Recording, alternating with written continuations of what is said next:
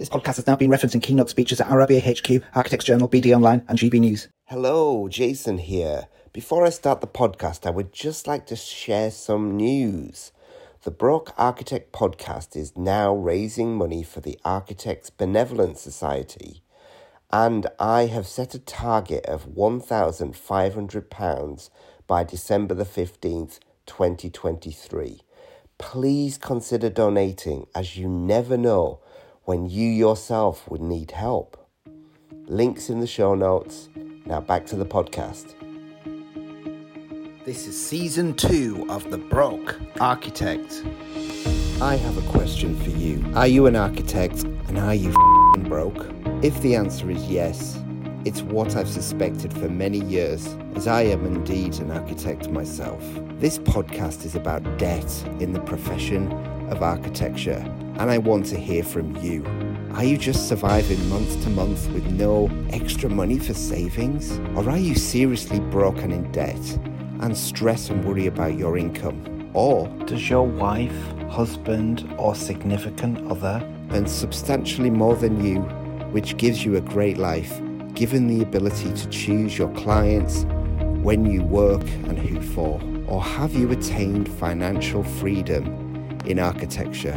If you're in the first two categories, surviving month to month, or facing financial difficulties, how is this affecting your mental health? Are you suffering from depression or even despair? Please share, subscribe, and comment to support the channel. I have with me today Oliver Lowry of Lowry Architects, located in London, UK. As well as being a business owner with John Ackroyd, Oliver hosts a podcast, Urban Forecast, which talks to people defining the future of our cities. In the podcast, he discusses people's background, what drives them, and the insights and what they have learnt along the way. This is a show for investors, developers, planners, consultants, and anyone who is interested in how we will work, live, and play in the cities of the future and what that means for the property market today. I have no idea why I'm on the show, but here we are. The show is a battle royale where Oliver interviews me and I interview him. It's the Broke Architect versus Urban Forecast. We have an honest and frank conversation.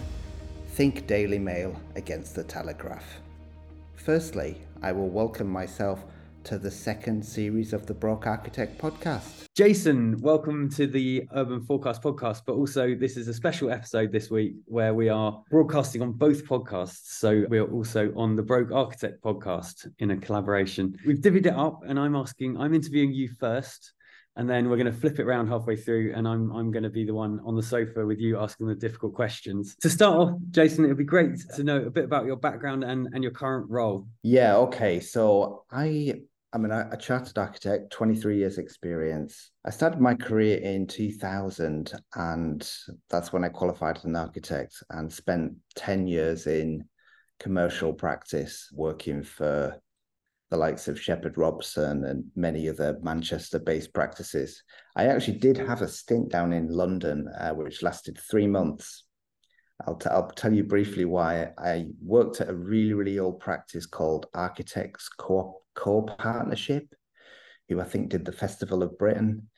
Really old school architects practice, and they were taking on lots and lots of work and big projects, and then many of them just got cancelled and was made redundant after 3 months in the sort of London area. So that was my first real, I guess, setback in architecture, qualifying and having that experience. So yeah, after 10 years, the recession hit, and I really, really struggled to actually understand where my future would lie. Luckily for me, 2008. Yeah, I'd been approached by someone within Sellafield Limited in nuclear, and I managed to get into that company, and I was in a bubble and protected, and I've been there ever since. I've had plenty of work. I get well paid, and I've Yeah, it is like a bit of a bubble being in nuclear, especially in Sellafield. I'm not the cut and thrust of commercial practice like you are. And so from that bubble, it gives you, I suppose, a bit of distance to be able to observe the industry from, I suppose, kind of the edge of it. Yeah. And so do you want to talk a little bit about why you started your podcast and how that's going and what you've learned, I suppose, from doing it? Yeah, it's a good question, because this is my second podcast that I've started. This one, I believe, is much more successful. I'll probably tell you the reasons why. So it all came from mentoring. So I've been mentoring for around about 4 years now, mentoring young architects, and did it pro bono for a year or two, trying to help the profession. And I formed this company, which I've still got, called the Global Architect Alliance, which is essentially my mentoring company, but also I do a lot of online mentoring with people all over the world. So I started the podcast, and I think the name wasn't particularly. There's a lot of interest in what sort of name you use on a podcast. I think if you wanted to grow, a bit of clickbait. But the Global Architect Alliance podcast started actually in Clubhouse, in an app called Clubhouse, and we did many episodes, but it really wasn't doing very well. And I sort of had a real think about, what do I want to do? What do I really want? I think people really want to hear from. And the focus is that we talk to architects.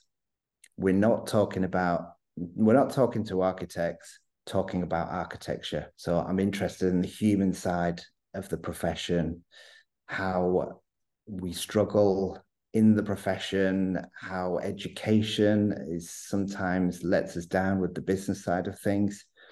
So I came up with this year. So I'd written an article called The Broke Architect, and it just seemed a natural fit to call the podcast The Broke Architect. It's just going really, really well, and I'm really hearing from people. At first, I was really worried that people wouldn't want to be on the show. And the first couple of people were anonymous who came on, because we were talking about pretty tough issues, bullying in architecture. We all know there's a lot of stuff going on now in the industry just recently. And the change has been immense, because now I have people coming to me wanting to be on the show and wanting to talk about the real tough issues in the profession. Yeah, it's amazing, and it seems to be growing. You certainly get a lot more listeners than we do on our show. I think you, as a joke, described yourself as the Daily Mail of the architecture podcasts. So you're trying to be slightly controversial and work out what those hot topics are. What have you found are the kind of recurring themes that come up? That's a good question as well. Yeah. So the obvious one is low pay. There's definitely low pay. There's burnout, long working hours, unprofessional behavior as well. I could come on to.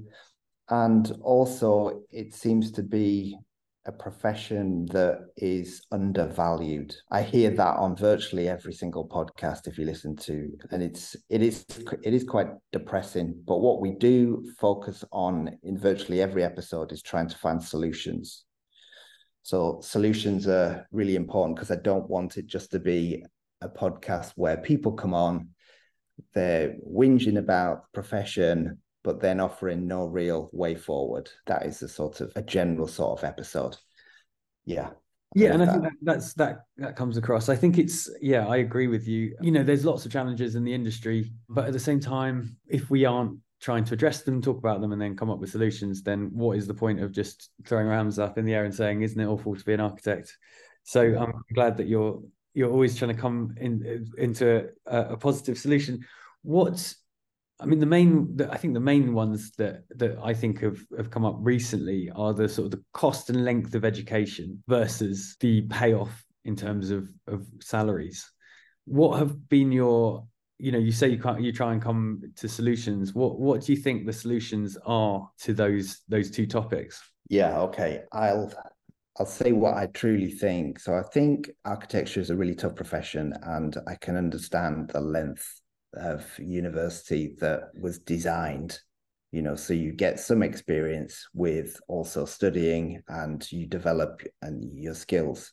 But I think we need to move much more back to how architects used to study as an apprenticeship. So the struggle with that and the challenge with that, if you kind of imagine you working in a practice and you're not getting that full breadth of the experience, you might be in a small practice or a medium-sized practice and not seeing all of the different ways of designing. But the balance is that you go also to university. So for me, it's an apprenticeship route balanced with studying at university. I think the focus should be on the degree is where you learning about the history of architecture, you're working out how to design, hone them skills. But I think the master's side of things, the part two, should be focused much more understanding the business of practice, looking more at the part three, the contract side of things. So you can kind of almost do your part two and three together and kind of at least knock a year or two off that length of study, because students now are coming out with debts of 90 to 100,000, and then they're starting more. 100 plus now. Yeah, especially in London, living in London as well. Yeah, I've got a more radical view than you, and I don't think there's any need for any full-time education if it's not something that people want for life experience. And lots of people do. Lots of people want to go to university, but I think 3 years full-time education should be enough, and nothing else. It shouldn't. There just isn't the requirement to, because, and this is why I think that academia is not the best place to learn architecture. Architecture is a very practical and pragmatic skill, and so what I find is that anybody that comes out of university, be it part one or part two, we assume that we're going to have to pretty much train/retrain. Yeah. Because they don't understand building regulations and planning systems, because people in academia don't really either. A lot of these people, the last time they practiced was pre-Grenfell, and now the requirements around a planning application are so complex, and 15 years ago they weren't. They were much more straightforward. So you're being taught, it's sort of like going to study accountancy and being taught economics. It's sort of similar, but it's not quite the same. Economics is generalist and accountancy is very specific, and architecture is quite specific. And I don't think it should be taught by people that are in academia. I think it should be taught by people that are in practice largely. But if people want to go for a 3-year degree because it's good to get away from your parents and learn life skills, that's a sort of a different, and I think that is a really beneficial part of people's lives. But again, I don't think that should be mandatory. So we're now partnering with New City College, to be able to offer part one degrees in full-time work. So it's 4 days a week in work and 1 day a week at college. We can do part one and part two like that. And we're also actually going in much earlier. So we are going into the schools and doing workshops, co-design workshops with the kids at sort of age 15, 16, when they're starting to make those decisions about what to do next. And then following on from that, we are able to partner with them to offer a T-level, which is equivalent to 2 A-levels. And 2 A-levels will get you either into university to study architecture. That's the minimum requirement to get into a university that offers architecture is a T-level. Or they can go from the T-level into an apprenticeship scheme with us. And then we could do part one and part two. And you come out as a qualified architect at about the same time as you would have if you had done it the traditional route, because you compress, you don't have to do the years out because you're sort of already working in practice. So, and the benefit is, other than the T-level, you get paid the whole way through. Instead of going into debt, you're actually, you're not getting paid a full wage, you're getting paid an apprenticeship wage, but you're still not having to pay for full-time education and accumulating those debts, which people coming out now that we're interviewing it's over 100K, which is, it's a real challenge. So I think there's a whole thing about diversity in the profession and who's coming forward into the universities. But I think we're almost going into a space where, I'll phrase it like this: if I was going to study architecture now, coming from a real working class background in the northeast of England, and if they told me you'd have to incur £100,000 worth of debt, I would not do architecture. No. So granted, they call it some sort of tax, and if you don't earn a certain amount, then you don't have to pay it back. But some people, having that debt over at the back of your mind is not good. It's And also the interest on it is like it's like 6% or something. It's not. I think when we were getting our student loans, well, I'm sorry that I don't know for this. I don't think we are the same age. But when I got my student loan, I think it was at 2%, and now it's at 6%. And at 6%, you're probably not going to be paying it off significantly, even once you enter the threshold where you start to pay it.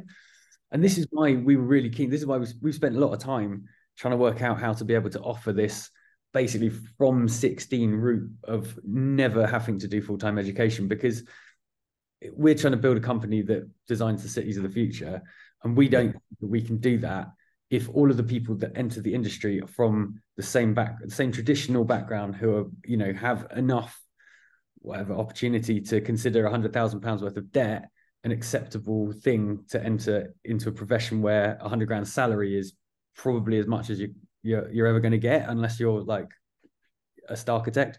So that's why we spent a lot of time and effort to open up the doors to people who hadn't even, and that's why we go into the schools age 14, 15, 16 to talk to them and show them this is what architects do, because it's not even something that people would consider. And, you know, in the borough that our office is in Tower Hamlets, and I think the average salary in Tower Hamlets is about 32.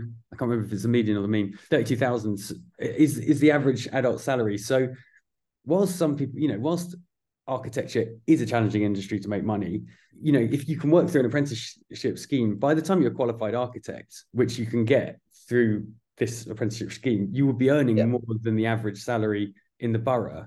And that's, you know, when you look at it that way around, you're like, well, that is a good opportunity, and you haven't had to accumulate the debt, and you've got a job that is actually higher than the average salary in the borough. So we want to change the industry through the stuff that we're doing. We want to change the company through what we're doing. We hope that will have a bit of an echo around the industry. No, that's absolutely wonderful. And let more practices take on the model that you are operating. That would solve a lot of problems, wouldn't it, in the profession? Well, we are, yeah. We're trying to work out, and so actually, there's a lot. You know, the Part 1 apprenticeship scheme.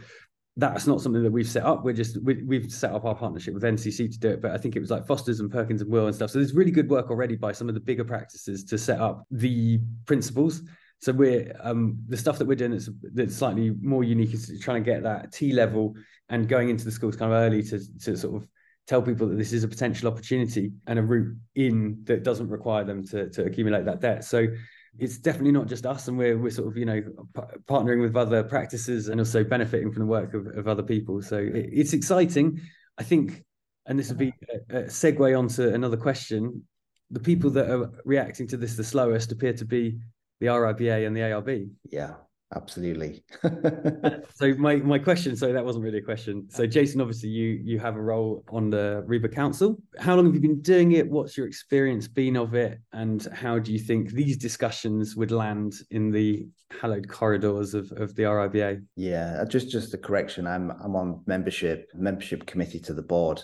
Sorry. And that wasn't an elected role, but I'll talk about my council experience. So that was one where I applied and was interviewed and got accepted to be on the council. Sorry, the membership committee. That is, how can I say it? It's slow moving at best. There are some changes coming that I think are positive changes. Tom Foggin's the vice president of membership. So there are going to be some changes, including, well, I can't really say, but there are going to be some changes to the membership structure and kind of fees as well. So they're looking at the different categories of membership. Some that are working, obviously, some that are not working, because fellowship hasn't been. I don't know if you've noticed this. You can't apply for fellowship for the last couple of years. I don't know if you spotted that one. So I'm not an RIBA member, so I'm not eligible for me. Oh, right. Well, that was paused now. Hoping it's coming back soon, because I was one of the youngest to get RIBA fellowship, and I think it's a really positive thing. You know, it is very slow moving. That's all I will say. We start again back in September to where because we broke for the summer period. And yeah, I really wanted to talk about councils and the struggles to get onto council, because we just recently had the results of who is running for National Council, or as it's now rebranded to Worldwide Council. I ran 3 years ago for this and came third. I have a big following on LinkedIn, as you probably know. Tried to rally the troops, but I'm based in the north of England. And it seems every time that anyone runs for council who are based in London, and there's evidence of this, you just need to look through the winners, it tends to be they're from London. This year was a slight change. The person who got the most votes, Timothy, was from Manchester as well, which was great. So, to have some representation for outside of London. But I think it really is a challenge if you're passionate about trying to change the RIBA and you don't work for a big London practice.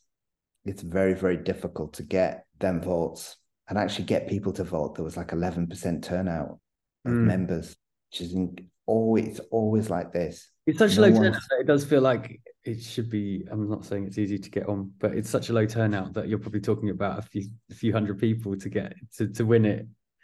If you, I don't know. Yeah, I don't know what the solution is. The metropolitan elite has still got their grasp over these roles. Then is that what you're saying? Yeah, I mean, I think so. I mean, I was up again. This is all public knowledge. Last time was Joe Bacon, big practice, and also Samita Singer, who's OBE and very, very popular person, very good at what she does. But it's really difficult if you're kind of unknown in the London circles to get elected. It really, really is. But yeah, they're my thoughts on running for council. But I don't want to discourage people. I just think you have to put a hell of a lot of effort into winning people round, and you can't just do it at the time the voting opens. You've got to spend many years trying to build support for the changes you want to make. And what are those changes? That's, I think that was going to be my final question is what, if you were in that role or even in the president's role or in the most powerful role in RIBA, what would be your sort of magic 3 changes? Well, I don't think ARB really serves architects. I will say that first on ARB. They don't want to prosecute people stealing our title. That's in reference to ARB, but it makes sense in what I'm going to say next. I think function should be protected. So the title is titles are titles. You and I are architects. But what would bring the most value would actually protecting the function. So in order to build buildings and get them signed off and get the certificates, only architects should be able to do that. The function is protected. That is the one thing I think if we could somehow navigate our way to getting that protection. You just got to look at the Grenfell, Grenfell, what a complete disaster on that one. But I think that a lot of the new changes that are coming in with the Building Safety Act and stuff, there's going to be a lot more. Like if you take Grenfell as an example, there's a lot more opportunities. I don't know, there's going to be a lot more thought about signing off buildings in the future. I personally don't know that should be the architect being the one signing off. Like we have to have such generalist knowledge that I'm much more comfortable with a fire engineer doing an EWS 1 than an architect doing it, because a fire consultant has this specific knowledge. And I think that they, the whole point of the post-Grenfell stuff is responsibility should be allocated to the person who is really the specialist in that area. Architects are so generalist that I'm not sure that I would think it a beneficial thing to make architects the only ones responsible for signing off buildings. Oh, no, I didn't mean that. Sorry. No, I mean, what I mean by this is the architects are actually hold the golden thread. We're there right at the inception of a project, and we're often there right till the end, as long as other consultants can come into the equation and the contractors. But I think we need to stay on that project right till the end. Okay, I see what you mean. Yeah. Because often we are dispensed with. I think the biggest threat is to the industry is the sort of advent of AI. Really, I don't know what RIBA and the ARB are thinking about it, but I recently went to a presentation for a house builder about how their new way of working, and they spent, it was very impressive what they'd done. They'd spent their own money on developing a sort of AI interface plugin for Revit that could kind of do a lot of what they would previously have asked architects to do. This particular sort of plugin was for feasibility studies, and there's lots and lots of these tools out there, and I think that that's generally how we get our first interaction with developers, with clients, is doing that feasibility work. And this is controversial in itself, but we do offer that for free with new clients, because I think that's, I've sort of been criticized for this before, because like, well, you're devaluing your role, but it's not. It's our advertising budget for effectively, our onboarding process for new clients is that the first bit of work is that we do for them is free, and I consider that to be part of our marketing and sort of outreach spend. But then, that's how you establish a relationship. If the big house builders are going to be doing that themselves with AI, which I see that as being very likely, if not almost inevitable within the next 5 to 10 years, then new practices will, how do they get their foot in the door? How do they demonstrate to these new clients that they're capable of that is how we build relationships. We do a bit of free work for people, and they like our approach and how we do things. So I think that AI taking away that initial role tend towards the bigger practices just staying with the people that already do their planning applications for them, because they sort of know that they're going to do a good job of, there'll be some leftover bits. You'll still need the sort of the elevational treatments and stuff, and the bit of creative design and stuff. But I do think architecture teams will be much smaller, because you're going to need fewer people with more powerful AI tools. And I think that's going to make the industry shrink.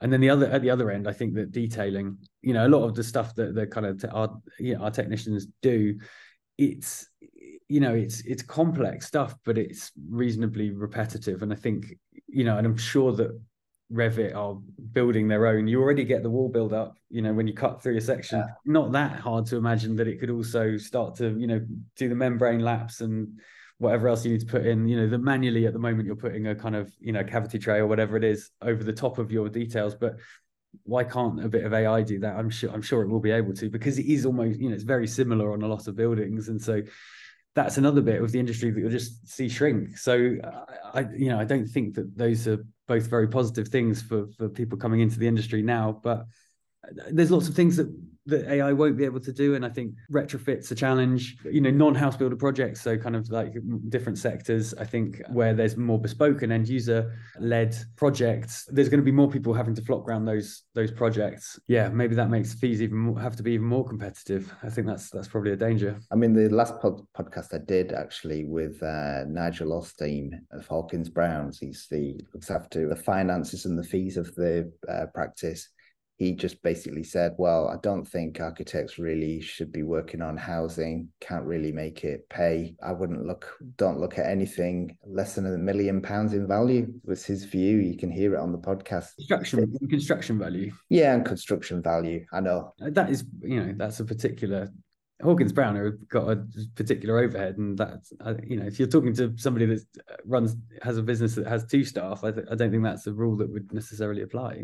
Yeah, and that was challenged in the podcast by someone who has a small practice. But I think the point is, it is difficult to make architecture pay when you're doing house extensions and maybe not one-off houses, but small work. It is really difficult.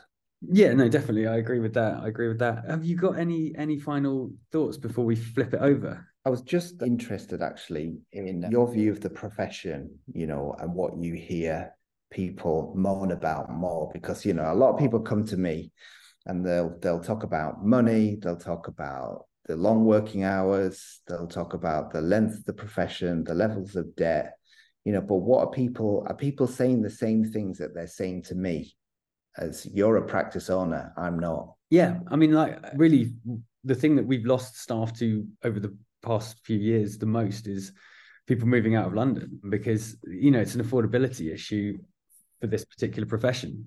I think it's difficult when you're in your 30s, because the length of the education and the relatively low wages, if you've got friends that are lawyers or in banking, they'll be able to get their first house way before you to buy a house, if that's your aspiration. And rents are going up, and there's more competition for those rental spots, and people are just going, do you know what? London hasn't got that much of a draw.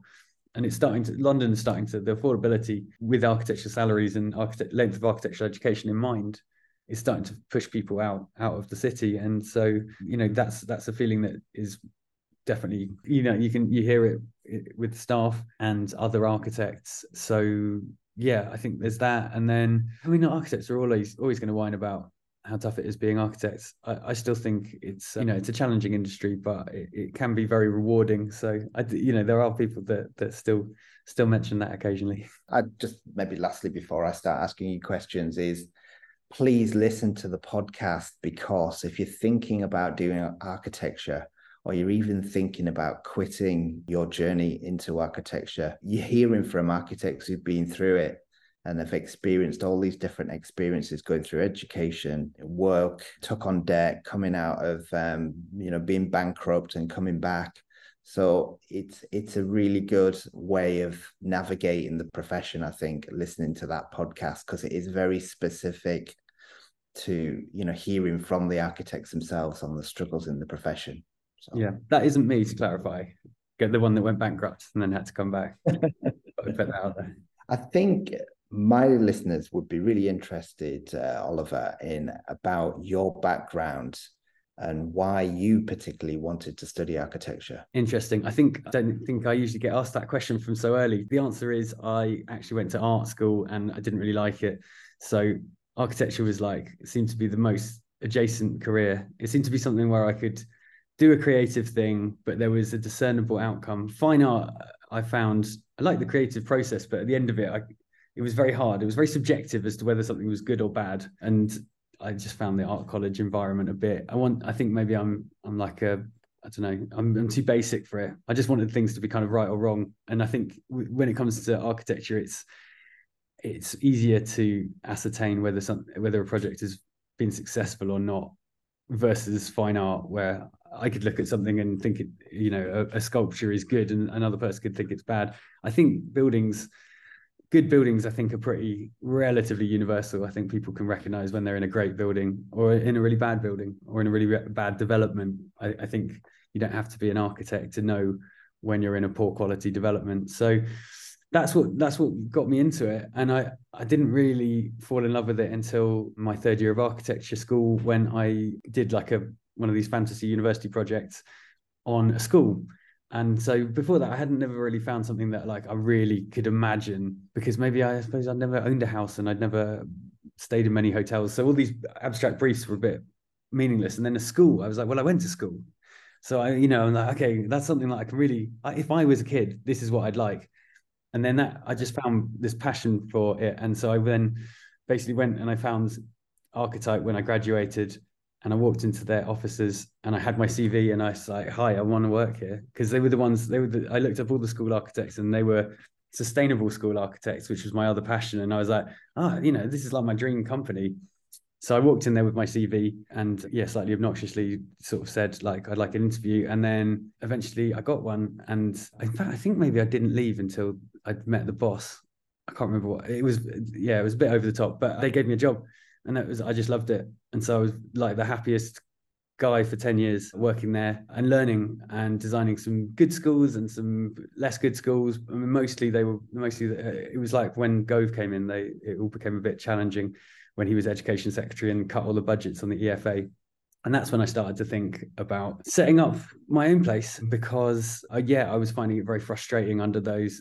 It was like David Cameron's government had just got in and they just cut you weren't really allowed to be design wasn't really part of the EFA schools program. It was kind of churning out boxes, and Archetype absolutely did the best that they could with what we were given, but it was just slightly less joyous. And that I think that's flipped around now, and there's some great school buildings happening again. But it was that moment in time sort of maybe started to think about other sectors, and also I suppose the cut and thrust of running a business. And me and John were both working there, John, my business partner, and we started chatting about ideas, and that's when we sort of started to form a loose idea of starting off a practice. No, that's fantastic. And did you, before you set up the practice, did you know much about the business side of architecture? No. Absolutely not. No. So we did a little like a private job for some family friends who bought a site in Bermondsey, and we got, just in our spare time, when we were charging £20 an hour or something, or less, £15 an hour maybe. So this was coming out of the 2008 recession. I think they picked up this site quite cheap, and we got planning for 5 units for them. And then we advised them to sell it because they weren't developers and it was a tricky site, and they did all right. And so I didn't really think about it for a while. And then about 3 months later, I got this phone call. I was on holiday and I picked up the phone, and this guy was like, "I've just bought this site in Bermondsey. It says you're the architect." And I was like, "Oh God." He was like, I was like, "Oh, something's wrong." And he was like, "Well, I just wanted to know if you want to do the technical design." And so I was like, "Well, I don't have a company." And he said, "Well, why don't you just set one up?" So I rang up John, said, "Look, we've got the offer there." So we didn't really have to think too hard about the business, because I know it sounds really stupid because it wasn't a lot of money, but we had this fee that was coming in. And we knew that we had one client and we had one project. So we were like, well, we'll start with that and we'll see where it goes. And so we, did some work, put in the first invoice, and then bought all the laptops that we bought one laptop, and then we got another invoice in, and we bought a printer and another laptop, and so we just kind of organically built it, and that meant that we didn't have to think too hard about the business side. It takes a long time to really work out how challenging it is, if that makes sense. Yeah, no, absolutely. John is naturally good at finance, and I think, although we hadn't really been taught it, I think that he definitely has a good natural ability with numbers and with planning and with finance. So that was very helpful. Yeah, I think you need that, don't you? You need to strengthen understand your strengths in the business, and if you've got a gap, you've got to fill that gap. I'm really interested in, you said you set up the practice and it was very much an organic kind of growth. But what is the ethos of your business? We're 8 years in now, and I think that ethos has started to kind of really crystallize. I think to start with, we were just kind of trying to survive, and that probably is true for the first 3-4 years. We started working with a non-executive advisor after about maybe 2 years, and that really helped us. Well, it really helped us with running the business. But one of the things that he was very articulate about was that we really needed to set out the vision. Find your why, I think, was his sort of expression, which is nicked from Simon Sinek. But so he really helped us try and think about, like, what is it that we want to do, and that after 8 years now, I think what we're pretty firm on is that we're trying to build a company that designs the cities of the future, and that's our sort of top line. That's our kind of guiding North Star. So it's got two halves. It's one half's about the business that we're trying to grow, and then the other half is about the cities that we're trying to build. What I learned at Archetype was lots of quite technical stuff around passive house and sustainable design, and I love Archetype, and I think they do just amazing buildings. What we want to try and do is amplify that to the city scale. So that's what we want to talk about. Everything, including this podcast, is all a vehicle to be able to talk about cities and the cities of the future. And John and I both believe that, we're about to enter a period of time that is going to be there's going to be a lot of upheaval, and there's going to be, the climate's changing, and people are going to move, and cities are going to become more and more important because there's going to be more and more of the landscape that you can't inhabit. And a lot of people are going to be moving towards Northern Europe, realistically speaking, and cities we see them as potentially being the kind of the life raft of humanity. Cities can be super efficient. High density living can be really efficient, and cities are going to need to accommodate more people, and they're going to need to do that with less resource. We need to create low energy systems within our cities, and so that's the kind of the driver for us. And then the people part, as I said already, we want to get a really diverse company that can do that can then work on the designs of the cities of the future from having lived in cities themselves, not people like myself from the home counties. We're not going to come up with the answers. Yeah, no, I think really my next question that I'd like to hear from you, because we've talked about your academy that you've got and the training of young architects from school age and beyond, is kind of rewards and awards for great architecture. So the industry seems to reward star architects with their huge egos. I've come around to thinking that awards should be more focused on a holistic approach to the creation of great architecture. We should reward good architecture really only when checks and balances are in place to consider how that architecture was created. Office culture, pay, happiness, let's be honest, big name architects have got rich off slogging their workforce. What do you think about the process of architecture and how it's rewarded? It's a really good idea, a really good point. So we've just applied for I think it's the AJ Employer of the Year. So, and we'll have to see whether they value the stuff that we have been doing, which definitely, like, we just don't have the star architects of the world can splash around quite a lot of money on coming up with stuff that I think on paper looks like excellent sort of staff incentivization.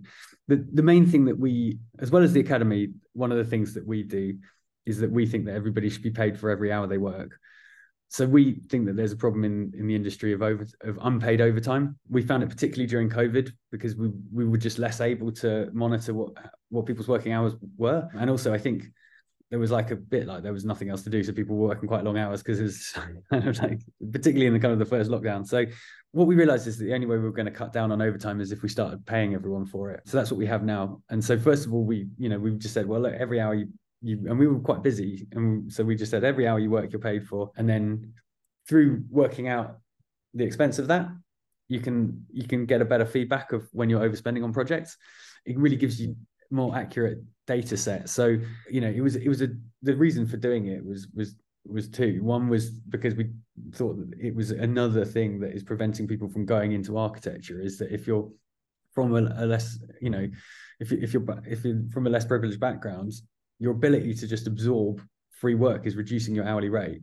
And that's something that we think should be shifted within the industry. It improves your diversity if you're able to offer people the actual hourly rate that they're promised, rather than a sort of, a sort of inflated or deflated one. And the second thing was that we really rely on our data set when it comes to running the business. And the most accurate way that you can, I remember when I was at Archetype, my timesheets were not the most accurate because it sort of didn't really matter. It was like I just had to get 37 of them down on 37 and a half of them down on a page. I think now, if you know that you're going to get paid overtime, but we ask for a bit of, we ask for some details about what you're doing there, because we don't want it to be kind of misused, and not suggesting that it would be, but it needs to be justified. So you get quite a detailed breakdown of what's really costing you the pain points, what's making people have to work. And once we started doing paid overtime, we started to limit it. So now it can only be done with sort of advance permission, because we don't want people to do overtime. We absolutely don't. But if they do need to do it, then it has to be authorized in advance, so that we know, we're like, oh, that means that project must not be able to, being delivered in the normal working week. So you need to ask in advance, and that triggers that we need to look into that project and find out what's going wrong. And also it's capped, so you can't do more than a certain amount per month, which means that for the rest of the time you work your normal hours. And that's what we, ultimately what we want is people to be working their normal hours. And so that's it's been a really useful tool. We've done it for 3 years now, and we've reduced it massively from where it started. It was costing us a lot of money, realistically, and so we had to put in place policies to try and reduce it. But that's good, because you are genuinely just reducing people's overtime. You're getting people back down to what they should be doing, which is their working week. So it's been interesting. Just to challenge you on that one then, so are people aware in the office, in the business, of when they're making, when a project's profitable? Are they able to see, the amount of hours that were projected for the fee, and then how they've performed? Is that something you share with people, or is it? Really good question. Definitely. I mean, we're working on systems at the moment to try and do that in a sort of non-scary way. At the moment, so all the senior team can see that, because they're effectively running the projects. We're working on ways to give it, and they can pass it down. Like, what I agree with you is that everyone's really interested in that, and we want everybody to have visibility as well. And so, but we don't want everyone to have visibility of everything, of everyone else's projects and stuff like that. So it's like we're working with basically building a system using Airtable to try and plug together some of our other systems. So we use CMAP as our kind of timesheet and accountancy software, or it sits on top of Xero, which is our accountancy software. And then we're trying to plug in another layer that will give people different visibilities. I think it's really, really important for people to be able to see that ticking up, as it's getting towards the limit of what the hours are, and then it goes into the red, and we start paying our clients. And that does, it happens in every practice, I'm sure. I want people to be able to see that, but I don't want people to be able to see that for people's projects that aren't their own. So that's what we're working on at the moment, is the controls system for how to do that. Yeah, I mean, one thing I could maybe share from the industry I work in the nuclear sector, any change. So it's obviously about managing design change. So for example, you would when a client signed off something and then they say, oh, suddenly, oh, could you make this change? That we all submit something called a project variance notice and estimate the hours, and that gets fed back in. It gets fed back into the program of delivery, and it's something that's a really, really good tool of saying back to the client. They soon start changing their mind with what Yeah, what and so the thing that we're building is it would have that change tracker within it. So that is the idea, that we're trying to promote the idea that everybody, not just, generally it tends to be that the directors are going, when we notice that a load of extra work's been done, we're like, go back to the client, we're like, hey, we should be paid for this. But we want kind of to empower everybody to realize what the deliverables are and aren't, so that they can just suggest that if additional work's being asked for directly to them, they can see whether it's in there themselves, and then make their own variation order or change tracker order or whatever it is that you call it. Yeah, absolutely. I think my final question for you is, what do you do to relax and maintain your mental health once you finish for the day? We're speaking on a Friday now. What is it that you do to unwind? Well, yeah, it's pretty stressful, it must be said. I've got quite into the gym this year, and that's really helped with mental health. I try and go every morning and do a 45-minute workout session to try and unwind. I think the problem with running a practice, and particularly if you're really passionate about it, which I am, is that it does, I don't think many architects have that many hobbies. If you're I think, when I get really passionate, I can think about work all weekend, because it's not just my work. It's it's my passion as well. And so, yeah, I do find it, I love, even my partner's an architect as well, and we just love nothing better than going to a new city and just walking around, and we will spend hours barely even talking, just looking up, and I love that. Travel for me, it gives me the absolute, it gives me everything, because I get to see these new cities and people living in different ways to the ways that everybody, you just assume that everyone lives the same way that you do, until you go to Mexico City, and it's a bit the same, and then other ways completely different. And I that's probably my other greatest passion, is travel when I get to do it. Yeah, and I bet your phone is full of pictures of buildings and not of anything else. Yeah, I know. Well, mostly half snagging, and then half things that I think are cool. I'm sure you've got the same. Is there anything else you wanted to share?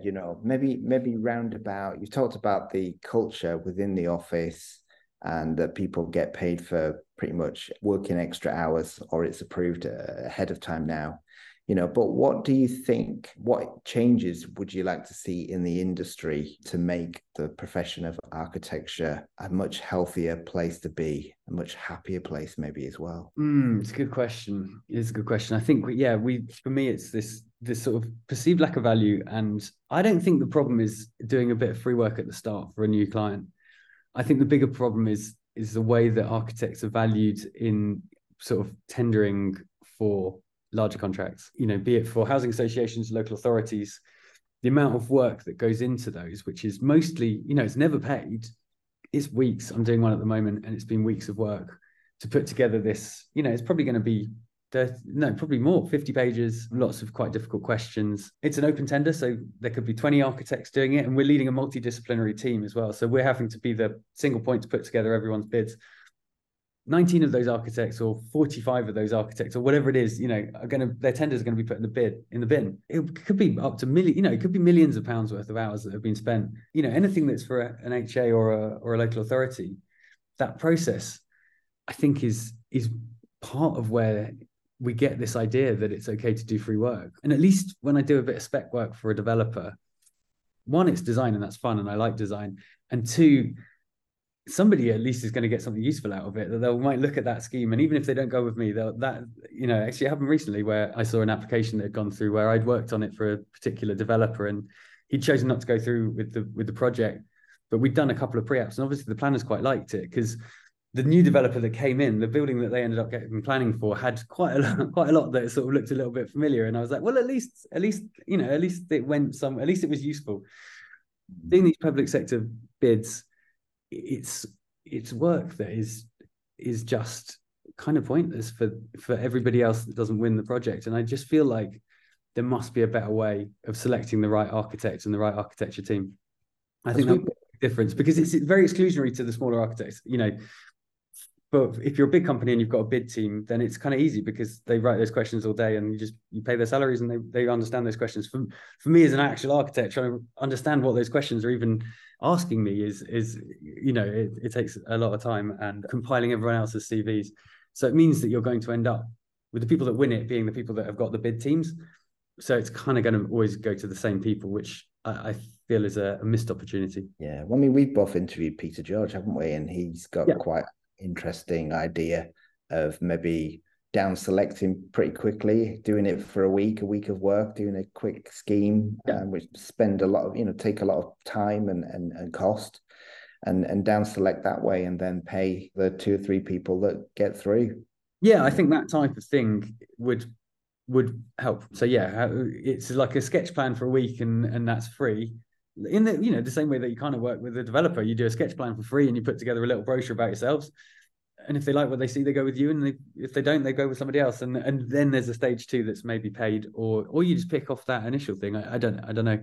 It's a difficult one to solve, but I feel like the process it's the tails wagging the dog now of these clients I can understand that they have to protect themselves, and so you have to ask a lot of things up front, but I do feel like a 2-stage where you are selecting people with a smaller amount of information down and then making them bid, it, at least even if you don't pay them for that, it eliminates the amount of wastage that you're getting with an open tender where it's an infinite number of people that are all putting together these incredibly time intensive documents. I agree. Well, thank you so much. I mean, thank you. That was really fun doing it. This is the first ever joint podcast, so we'll have to see if it goes down well. Yeah, I think it will. I hope it will. I think the questions weren't too tough.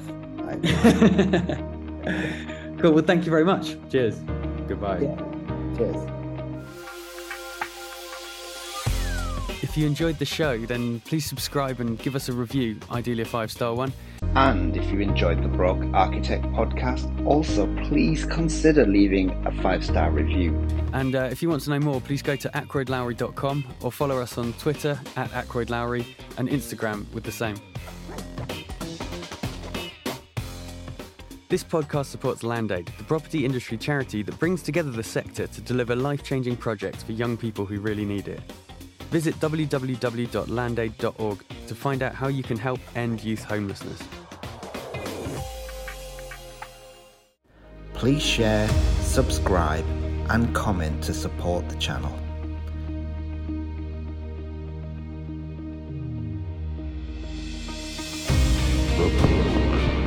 Architect.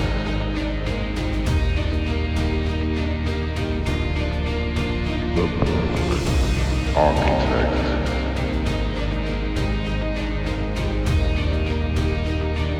The Architect.